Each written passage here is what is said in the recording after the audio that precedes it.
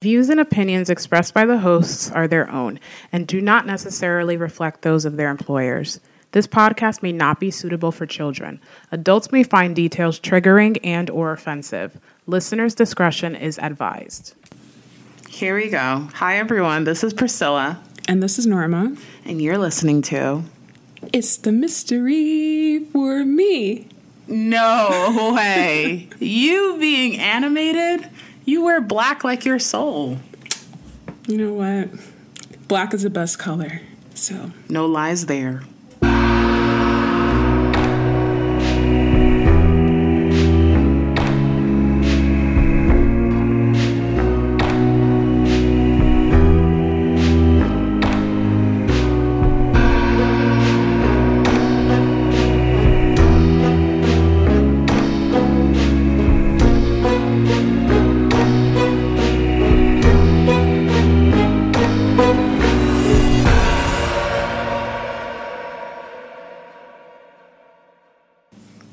Hi, everyone. Welcome to track 14.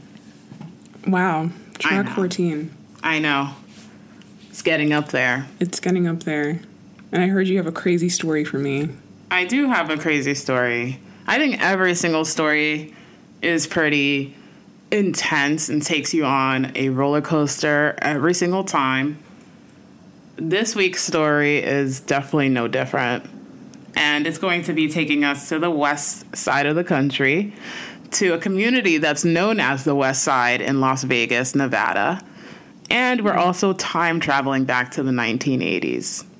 The 1980s, those cases are a little tough because DNA analysis was definitely not what it is today. Yeah. So I think there were a lot of code cases in the 1980s.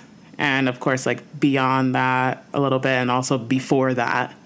So today's case kind of falls into that, but I will say that today's case is a solved case, even though it takes a few decades. But before we get into that, I just want to say I hope everybody had a good, relaxing weekend. Nonetheless, it was a different kind of week. I went back to work after a 2-week vacation. How was that for you? It was a little rough. The work was steady, but I don't know, going from like not doing anything for 2 weeks and being able to relax and lounge to having to be an adult, that's always hard. Mm-hmm. But I try, I do my best, do it gracefully. And I'm looking forward to my next vacation. Yeah. And when will that be? Probably I don't know. Next month? You mean like actual vacation? Because I take advantage of the work from home policy by working from different locations like Aruba and Jamaica and DR and Colombia. Well, Colombia I was on an actual vacation.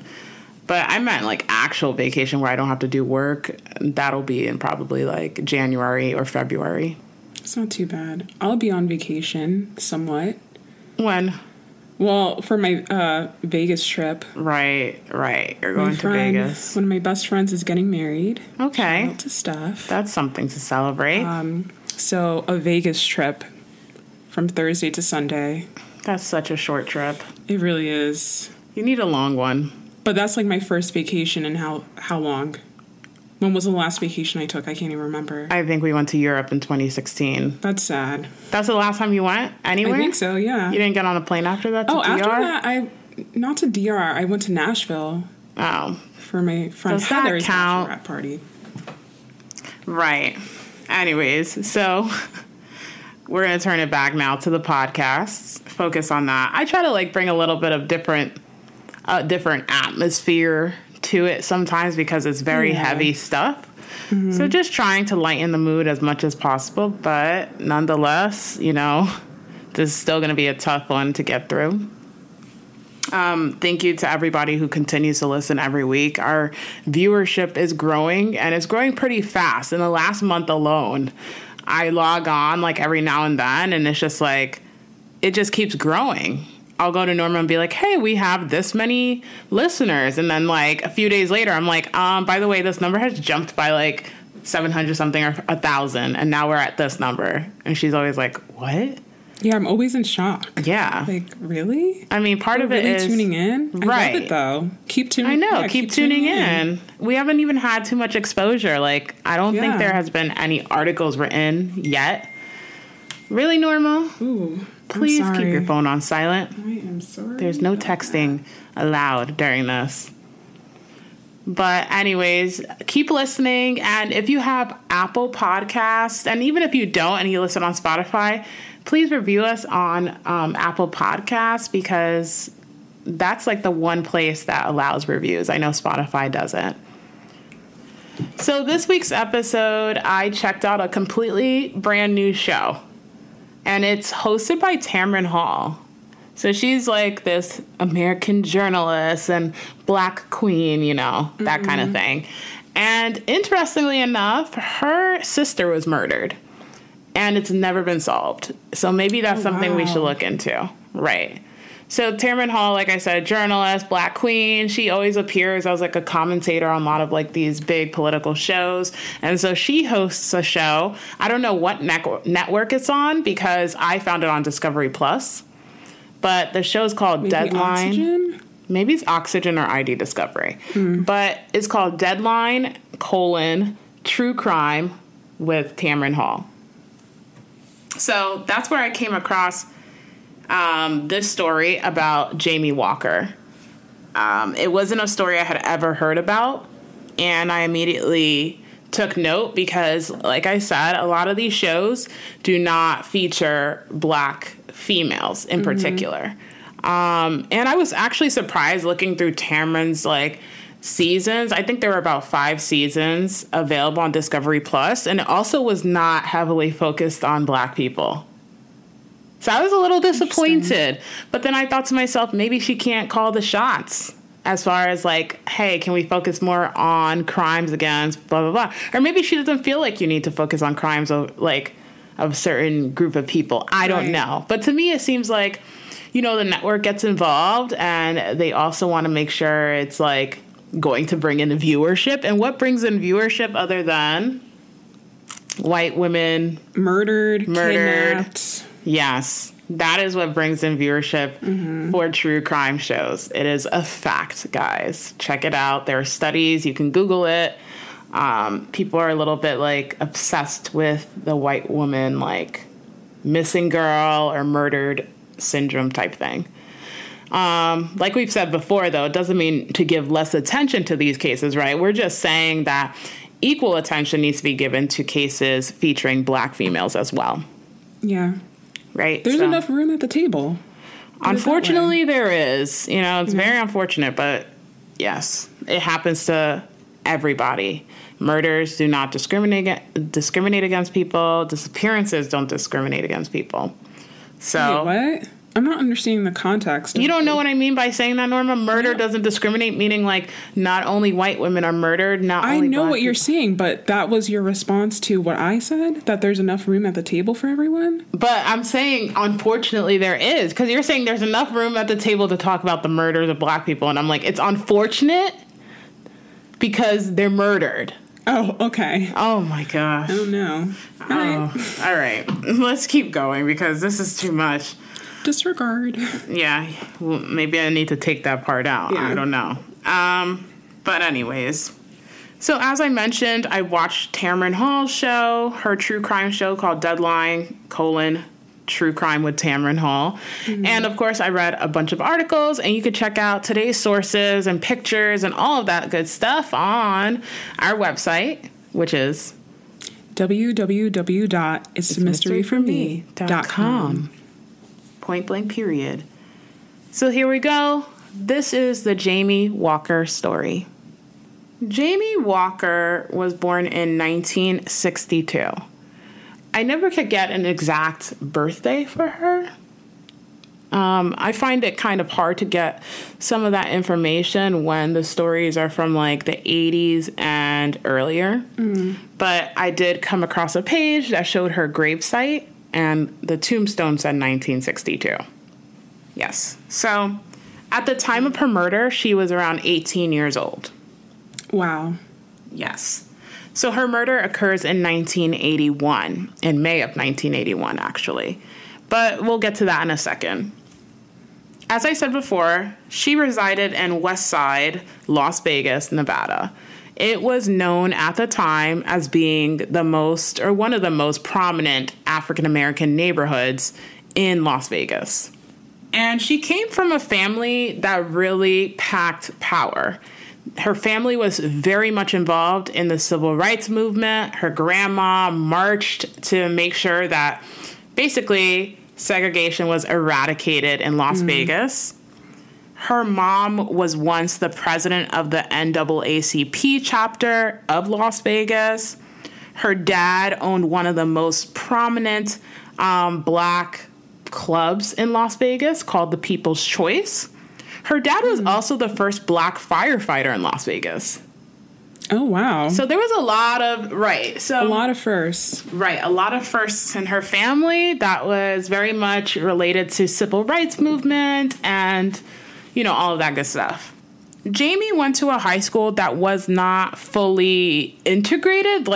Segregation was eradicated at that point, but, she was the minority at the school. It was highly populated with white people. Mm-hmm. And so she was also the first of many things at that school. First black cheerleader. She was actually also the first black head cheerleader.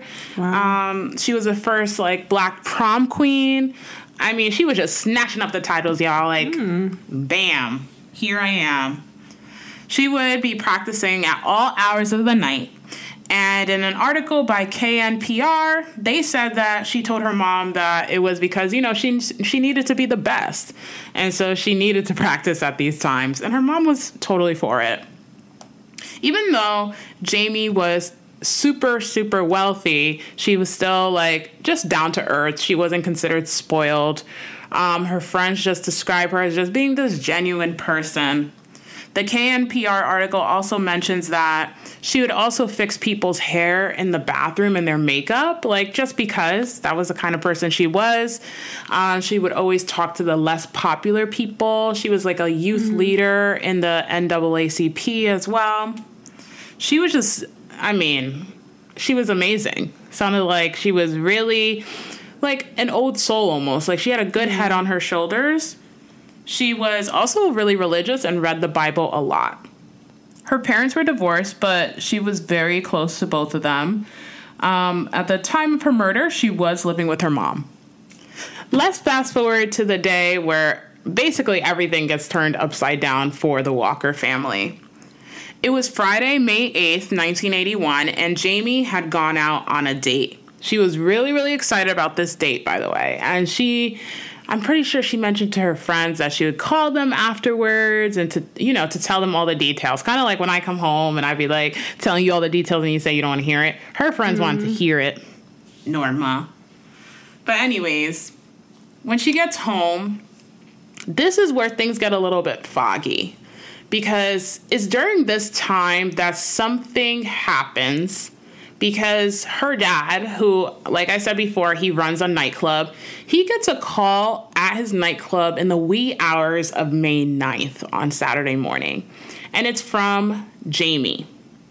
And she's basically telling him, Dad, they have me here. They have me, and they're holding me hostage. And he's really confused at this point. Who has you? What the hell is going on? And then the kidnapper gets on the phone. What? Yeah, so apparently she's been kidnapped. And this is a payphone of some sort. I don't know if it's a payphone or what's going on. It's 1981. I don't know if it's a landline. I meant landline. Right. It could be traced. Yeah. But it's not entirely clear. At this point, this is when the family gets to know, she's been kidnapped, because the kidnapper says that he wants $75,000. He never says who he is. That's all he says, and he hangs up the phone. Right. That's interesting. Did the dad recognize the voice on the other end of the line? Or? No. Later, the dad says that he was sure it was the voice of a black man, but that's all he could say. But within a few hours, or probably within the hour, the dad gets a second phone call, and the voice is different from the first voice. And this is said in the article by, like, CanPR. They outlined that there were 3 calls in total. So now we're at the second call. The second call, different voice says that the dad needs to ask Pep for money. Pep is a nickname for somebody, and I'll tell you guys who that somebody is later on. But they say this because the dad is saying, I don't have $75,000, but the dad is actually just trying to buy time. It's the weekend. He's telling them that the bank is closed, but he's really like, what the hell is going on here? Like, maybe there's another way. Of course, the caller warns him, like, do not call the cops, do not get anybody involved, or else we're watching you. So at first he doesn't call the cops. He calls Jamey's mom, Eleanor, and she is immediately put on high alert. She's like, what the hell is going on here? And eventually they do get the cops involved because they're like, this isn't normal. Yeah. They clearly have her. They're holding her hostage. We don't want them to hurt our daughter. Yeah. So the dad's like trying to figure out a way to get the $75,000 together at this point. And the mom is like, all right, let me go home, because the mom actually was not home at this time. She was working. So different articles have said different things. One article said the mom was a waitress. Now, at first it didn't really make sense to me because the mom, they do come from an affluent family. But I think what happened is after they divorced, right, she might not have as much access to the money as, like, obviously the dad. Right. Who has the nightclub, etc. So that would make sense, right? So she comes home, and when she comes home, she sees Jamey's room is kind of in a little bit of disarray, and that Jamey's sneakers are still there. And these are the shoes that she would have worn outside the house. Like, all other shoes are there. These are the ones that, so basically there was no shoes that she had worn out the house. So she knew already, like, okay, this is real. Jamey has definitely been kidnapped because this girl ain't got no damn shoes on. Yeah. So she, lets the dad know this. And they're still panicking at this point. The police, like I said, have been notified. Now, if the search has began, that also has been up in the air. Some articles have said that the search did not begin until 10 hours after they reported her missing. And other articles said that they were searching for her the minute that they heard that she was missing. So take it with a grain of salt. But while you guys are thinking about that, let me tell you about the third call that they got. This time, the call was made to Jamey's brother. Jamey got on the phone this time, and she told him, hey, I'm coming home. At this point, it's like a little later on Saturday. She had been kidnapped, Friday night or Saturday in the wee hours? So now it's been a few hours. Might be like Saturday afternoon or something. But she tells her brother, I'm coming home. They're letting me go. He even hears a voice in the background saying they got the wrong girl and they're going to let her go and it's not an issue. So the family gets really excited. They're happy because, they hear Jamey say it, and they're like, okay, she's coming home, and she's coming home in time for Mother's Day, because Mother's Day is actually May 10th of 1981. Oh, my gosh. So they're really excited about it, and they're like, okay, I'm glad they got the wrong girl, because, why would they kidnap Jamey? Out of all people, she's such a good kid, and blah, blah, blah. But we know from different stories, kidnappers do not discriminate. They just take whoever, right? They're going to snatch you up. And that's what it is. Okay. Now this is where the story it takes a very dark turn. Some Marines, Marine sergeants, are out in a wooded area type thing, and they're walking around doing separate exercise. So this has nothing to do with the search or whatever. And they came across a body at the bottom of the bridge. This is a bridge that's probably 47 to 50 feet in height. And what they come across is a crumpled human body. It's mashed. So from their perspective, a body would only look mashed like that if it fell from a bridge. And it's right under the bridge, right? Mm-hmm. So they're just like, it has to be that. Mm-hmm. And they call it in, and the detectives go out there. And even a rookie reporter whose name is George Knapp, we'll come back to him in a little bit. He goes out there too. It's his first murder. He is just like I said, rookie, starting out in journalism. And the image is burned in his head to this day. But even for the seasoned detectives who have seen the most grisly crime scenes, this has really also impacted them. So what exactly happened, and was it Jamey? It was Jamey Walker at the bottom of the bridge. Unfortunately, she was never let go, like the kidnappers said she would be. And instead, based off of the autopsy, it seems like she was unconscious when they threw her off of the bridge. They think she was unconscious because there was no defensive wounds. There was no indication that she had tried to break her fall, right? If you're falling, you're going to probably stick an arm out. I don't know. You might try and land a certain way. There was no type of evidence that she did that. What was the cause of death? The cause of death was her skull being fractured and crushed in certain places. That is what killed her. So it was fractured due to the impact of the fall? Yes. Okay. Yes. So at this point, I mean, the family is devastated. The mom is actually the one who identifies her body. The mom felt like, okay, I have to do this because I just have to be strong and like, you know, she's been missing. Let me just see if it's her.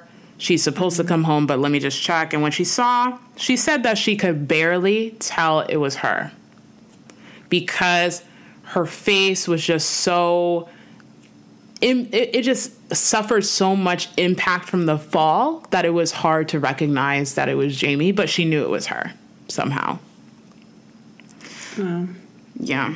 All honestly very, very sad and devastating for the family. Because again, guys, it's Mother's Day. The body is found on Mother's Day. Can you imagine? So evil. Really? I mean, it really is a different kind of evil. And you said that this is solved, right? This is solved. We're going to get there.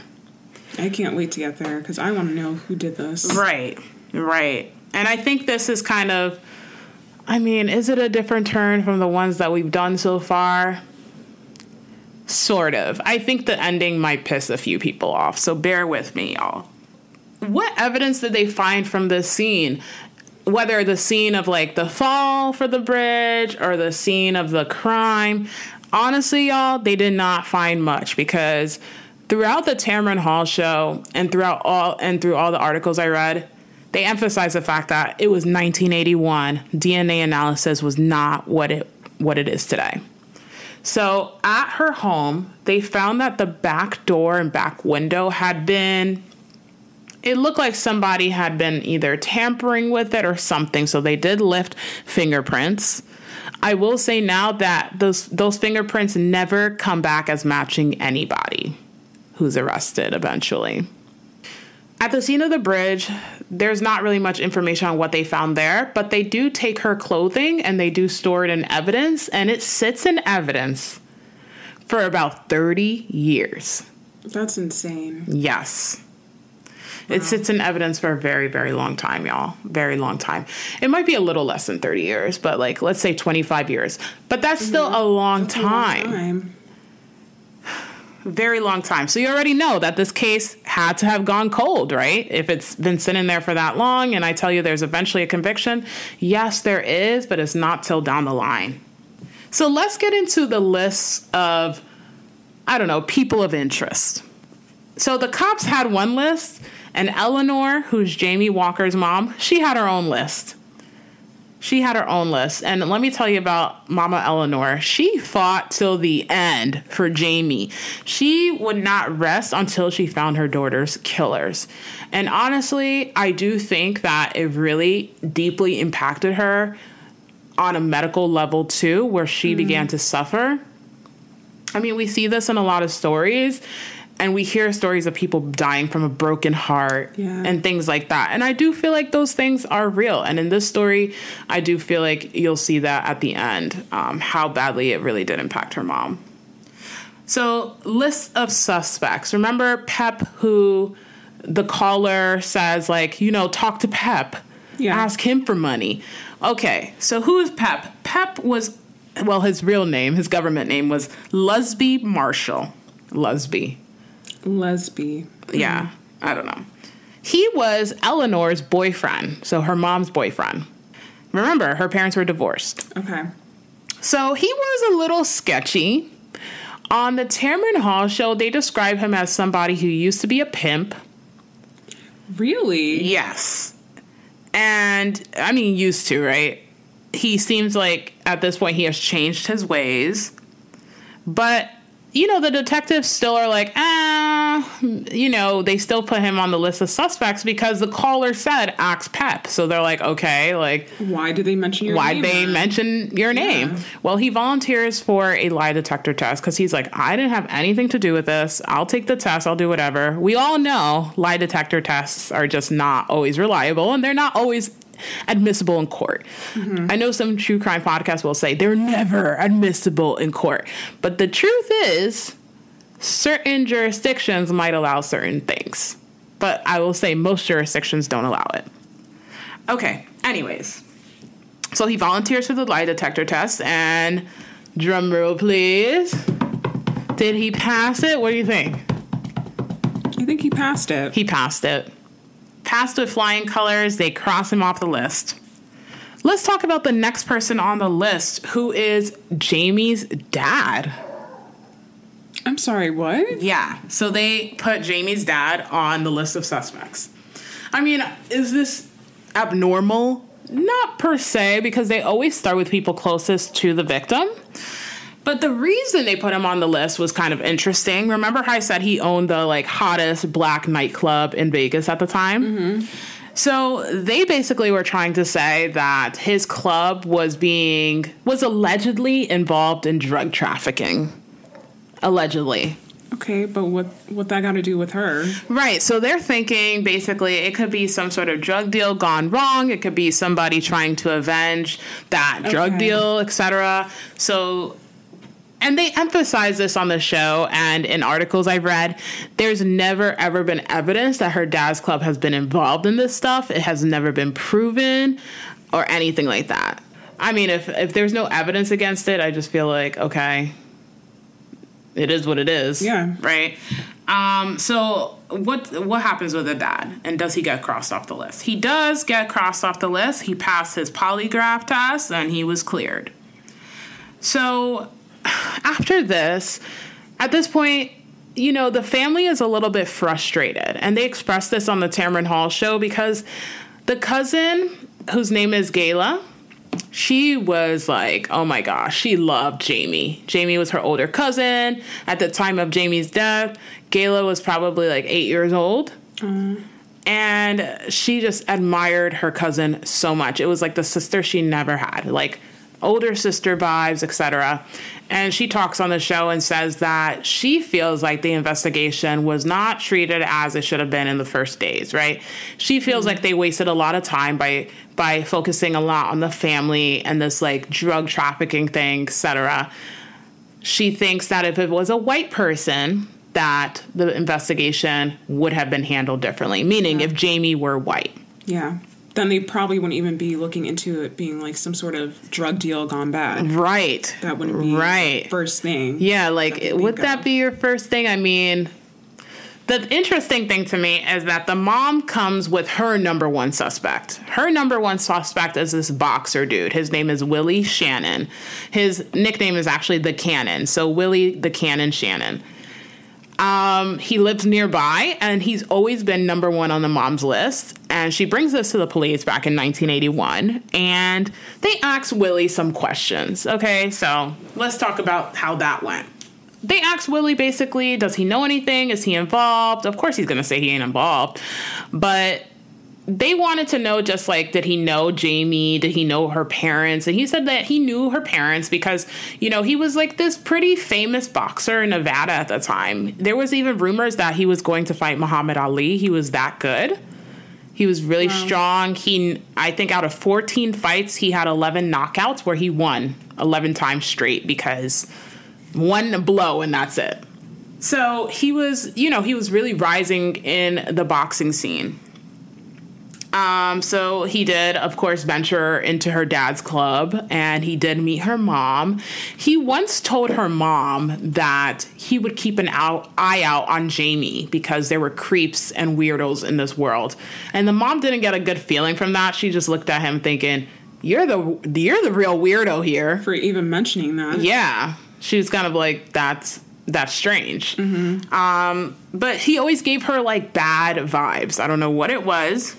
But maybe a mom's intuition isn't wrong. And we'll see at the end if that holds up. So, another interesting thing is that Jamey's brother actually took boxing lessons from Willie Shannon. Willie lived pretty close to the family, by the way, to like Jamey's mom's house. He lived about, some articles say a block away, some say like 2 or 3 blocks away. But it was within the general vicinity. Still pretty close. Very close by. Yeah. So the police also asked Willie basically what he thought of Jamey generally, and he called her, he said basically that she was snooty, which means like you think you're better than people. That's what they said on the Tamron Hall show, but in an article I read, it actually said that the real words he said was that she is a snooty bitch.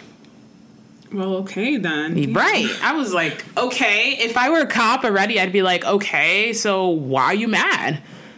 Why are you mad for? Like, you just sound really angry and defensive. But I don't know what it was. The cops just never, kept up with Willie like that.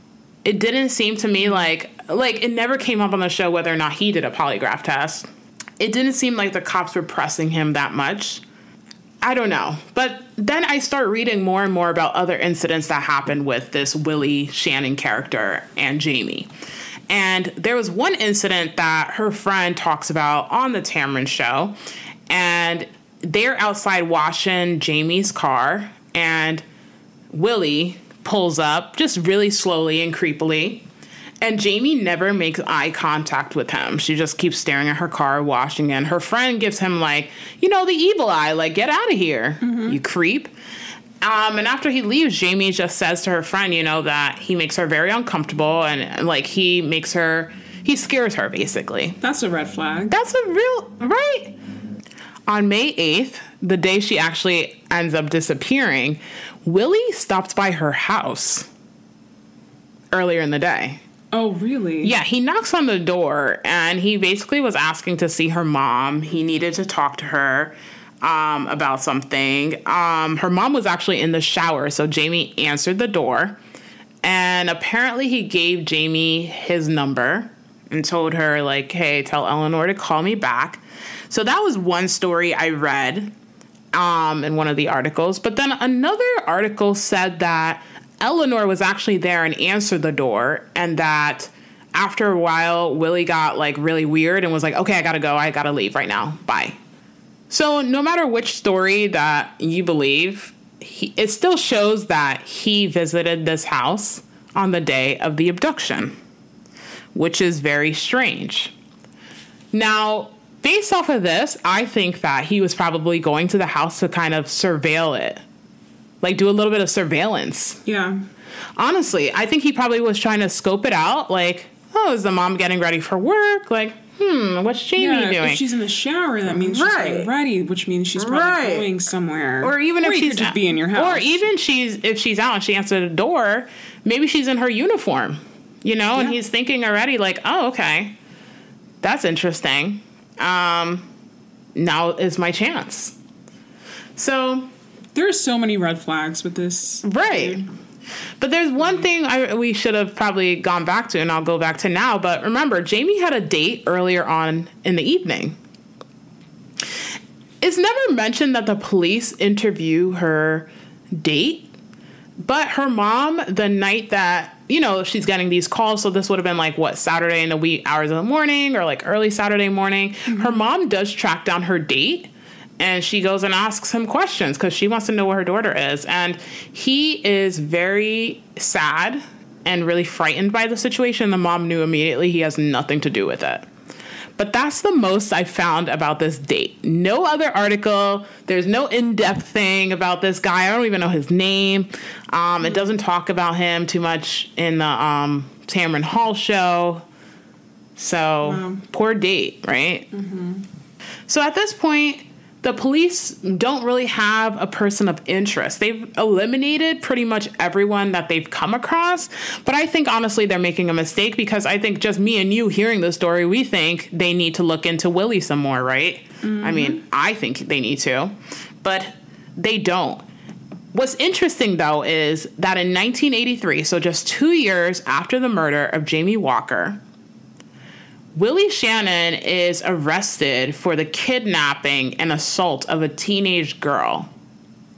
And he is sent to state prison for 11 to 12 years. Like, he serves that much time. Yes. That's a long time. That's a long time. Now, the crime has similarities to that of Jamey Walker, but that's all they said. Like, they didn't say what the similarities were. This girl did not end up murdered. And I could not find this girl's name anywhere, probably because she was a teenager. Yeah. And it was hard to find court documents too, but probably because it was 1981. So the courts were not really up, there was not really computer stuff going on at that time like that. Really. So it's a lot, it's a lot different when it's like a current case. I'm more likely to find some sort of documentation or court record, transcript or something, but not with this one. So the most I got was out of the show, and it said that he served 12 years. I mean, at this point, I don't even know if it was a red flag to the detectives. It didn't seem like it.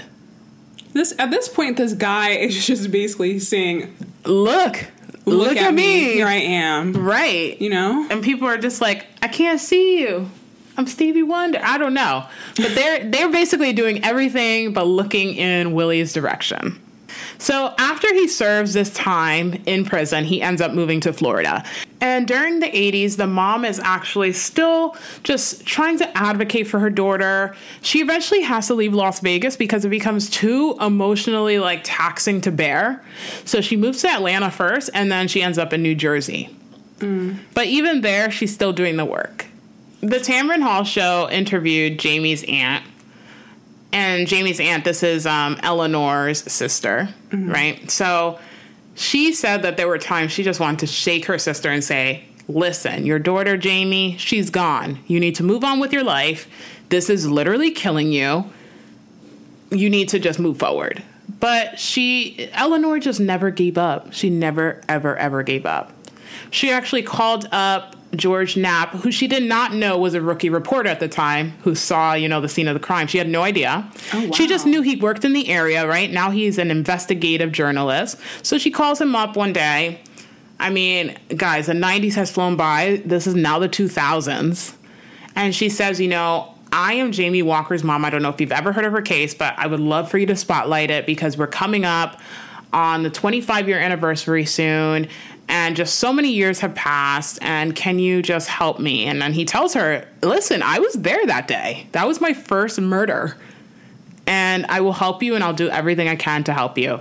And so together, they're able to write a story about Jamey, and it gains the interest of the cold case detectives again.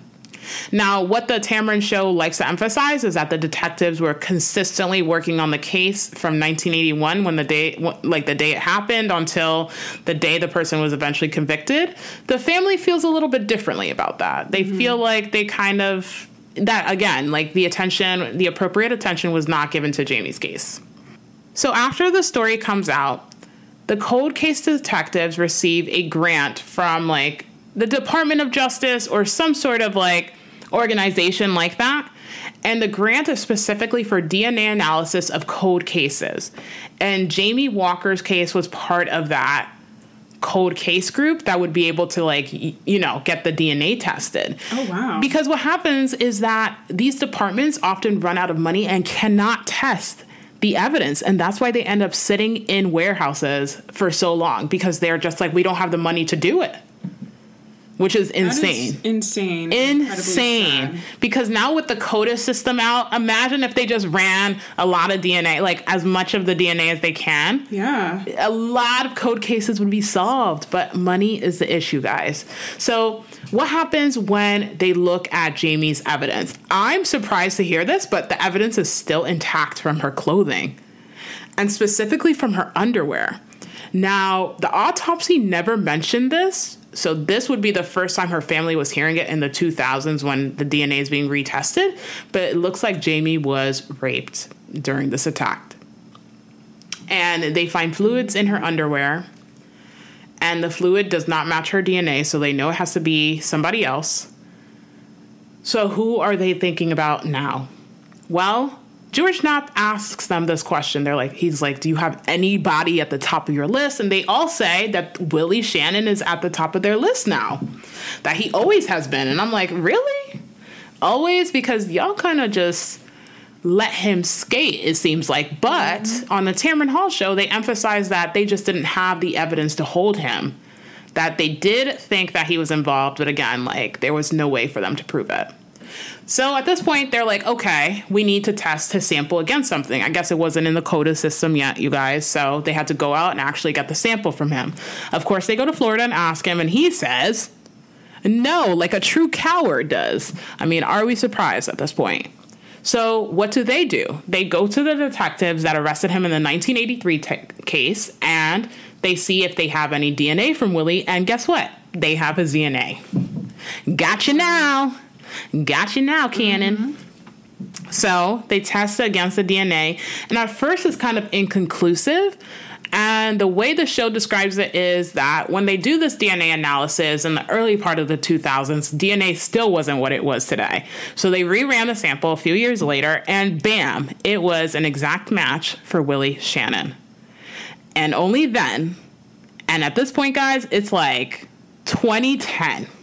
At this point, they finally get a warrant for Willie's arrest for first-degree murder. Eleanor is elated. Finally. I mean, she knew all along that this fool was involved in her daughter's disappearance and her murder. But she could not prove it. Yeah. Can you imagine seeing him in your neighborhood still afterwards and just knowing this is... How could he even go to sleep at night? Well, honestly, speaking of that, I think this literally might have tormented him out of his boxing career, because they said in his next fight after this murder occurred, he just was never the same. He got knocked out, and he basically became a loser in Las Vegas, in the boxing world, and just in the community in general. His whole career tanked. And then again, by 1983, he had been arrested and sent to prison for the kidnapping and assault of a teenage girl. So what happens? Okay. So ridiculous. They're getting ready to go to trial. Willie sits in county jail for 5 years awaiting trial. Now, that is an anomaly. I'm not going to lie. That is a little weird. That's extremely weird. Yes, I know people are probably thinking the Constitution, Priscilla, says speedy trial. You have a right to a speedy trial. I know. But let me tell you, when prosecutors, I guess they were just pushing back the dates and just asking for a new date. And one prosecutor would switch to the next. And before you knew it, almost 5 years had passed. I know. It's still... I feel like that wouldn't fly now. I know. I think it would be... Yeah. There's no way. Yeah, exactly. There's this was something... 2010, you said? Right. And when I tried to kind of dive deeper into that constitutional issue, couldn't find too much on it. But there's always some loopholes that people take. I mean, we saw that with the Khalif Browder case, right? Mm-hmm. They held him for a very long time. Yeah. And I think even after the fact, it was hard for them to admit that they had done the wrong thing by holding him for so long, when everybody had basically dropped out of testifying against him stealing anything. Mm-hmm. They were still holding him. But there's no accountability there. And I'm not for Willie in this case, but I'm just curious about this 5-year ordeal, you sitting in jail for 5 years while they put a case together. But anyways, I'm sure the prosecutor said, he'd be a danger to his community. But again, either way, speedy trial. Yeah. You're guaranteed a speedy trial. But under the Constitution. Right. If I find out any information, I'm going to bring it to y'all. But I have not found any information. But if there are any criminal attorneys out there who would know, y'all reach out to me. Hit us up. It's the mystery for me on Instagram, or it's the mystery for me at gmail.com. Send us a message. Let us know your thoughts. But anyways, back to the story. So the prosecutors just weren't feeling super confident because, again, this murder had happened 30 plus years ago at this point, and they were just like, honestly, Willie is going to argue what a lot of these assholes argue, which is that it was consensual. Oh. And what could... That's not what I was thinking. What were you thinking? I don't even know. Yeah, you looked a little spaced out. You were just like... You look like you were thinking hard. I was kind of thinking hard, but there's nothing there. Nothing coming? No. Okay, well, they were afraid he was going to argue that, and since the fingerprints in her house did not match him, he could probably argue that. But the other caveat to that, guys, is like, okay, her mom is there to, of course, to testify how weird he was. Her friends could testify to it. But by the time, like, all of this is happening, her mom actually dies on the day of her deposition. At 70 years old, super young. Wait, she died on the day of her own deposition? Yes, she was supposed to give her deposition that day. She didn't even give it? No. Oh my God. But she had recorded a lot of testimony, and there's ways for things to come in, to trial. But it was so sad because she wasn't able to see it through. But at least she got to see him get arrested. She knew justice was coming. Mm-hmm. At least that's what everybody was hoping, at least. Okay, so let's get to that. What happens with Willie? So, okay, Willie decides that he is not going to plead guilty. He's going to enter an Alford plea, which basically says, like, okay, I'm going to do the time, but I didn't really do the crime, or I'm not going to admit to it. Mm-hmm. Okay? And they decide, of course, to let him plead out because of the fact that it's been 35 years. They're afraid they're not going to get a conviction. What if he walks? Like, they want him to serve some time. So they bring him this offer of second-degree murder, and 15 years would be the sentence, and it would also be... Basically, the time he spent in county jail would be subtracted from that 15 years. So a part of that deal also, basically. Right, but he would be eligible for parole after he served 5 years. How many years did he spend in county jail, y'all? 5. Oops, I smacked the microphone. He spent 5 years in county jail. So that means he would be eligible for parole as soon as he got sentenced. That's crazy. That is insane. And I'm sure it's not the kind of justice that Mama Eleanor had in mind. It's not the kind of justice that her cousin Gayla had in mind, her aunt, her dad, her family, the community in Las Vegas who lost her, her friends. I mean, what the hell? Here is how the story ends. He's up for parole for the first time in like 2016, 2017. He's denied parole, but he ends up being released from prison, and guys, he is a free man today. He was released in 2017. He only served, quote unquote, about 7 years for the murder. He never, ever said who the second voice was on the phone, who the second accomplice is, so that person's still roaming free. Oh, I was going to ask you about that. Yeah. So there was actually... a second person? It seems like there was a second person. Her dad maintains that there were 2 different voices on the phone, and that doesn't include Jamie's voice, right? Mm-hmm. But there was 2 male voices. I mean, Willie Shannon, I want to say Shannon, but that's not his last name. Oh, yeah, it is Willie Shannon. His name is Willie. Norma was scared we're going to have to re-record. It's very rare that we re-record anything, but she was like, Lord, please, I'm trying to watch Real Housewives. Re-record. No, there's a lot.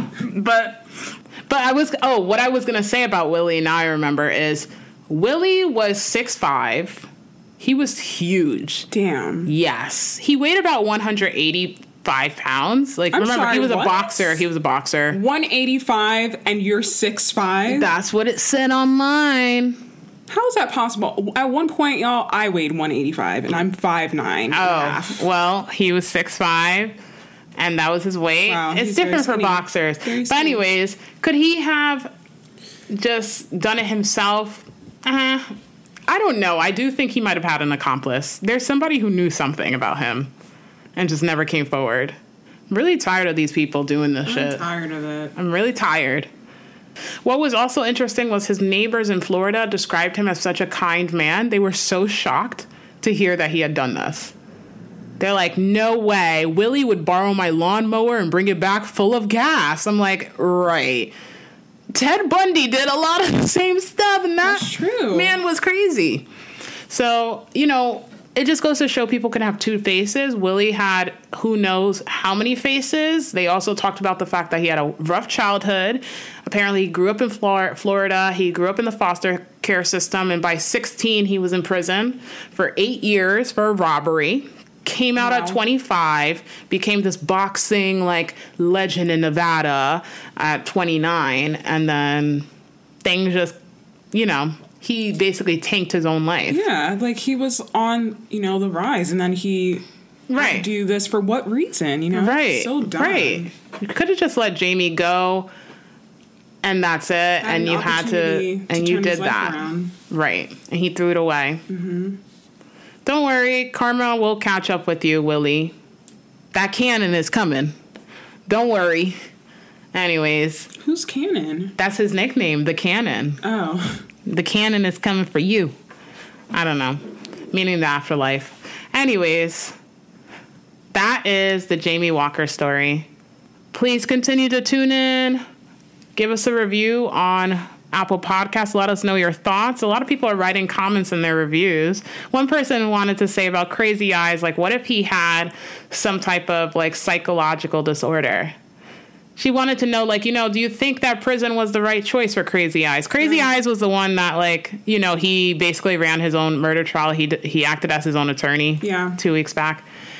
I think that maybe he needed to go to, a psych facility, possibly. I think that the prison system right now, as we know it, is not what it needs to be. It's not for rehabilitating people at all. I do feel like some people need to be caged, but then there's some people that exhibit such psychological disorders that honestly they need to be helped in a different way. Yeah. So, does everyone deserve prison? Not necessarily. They might need something else. They might deserve prison, but they might need, they might need something else. There's that. But let us know your thoughts, and we'll see you guys next Tuesday for another episode of It's the Mystery for Me. Keep tuning in and stay safe out there. Stay safe. Keep that head on a swivel, y'all.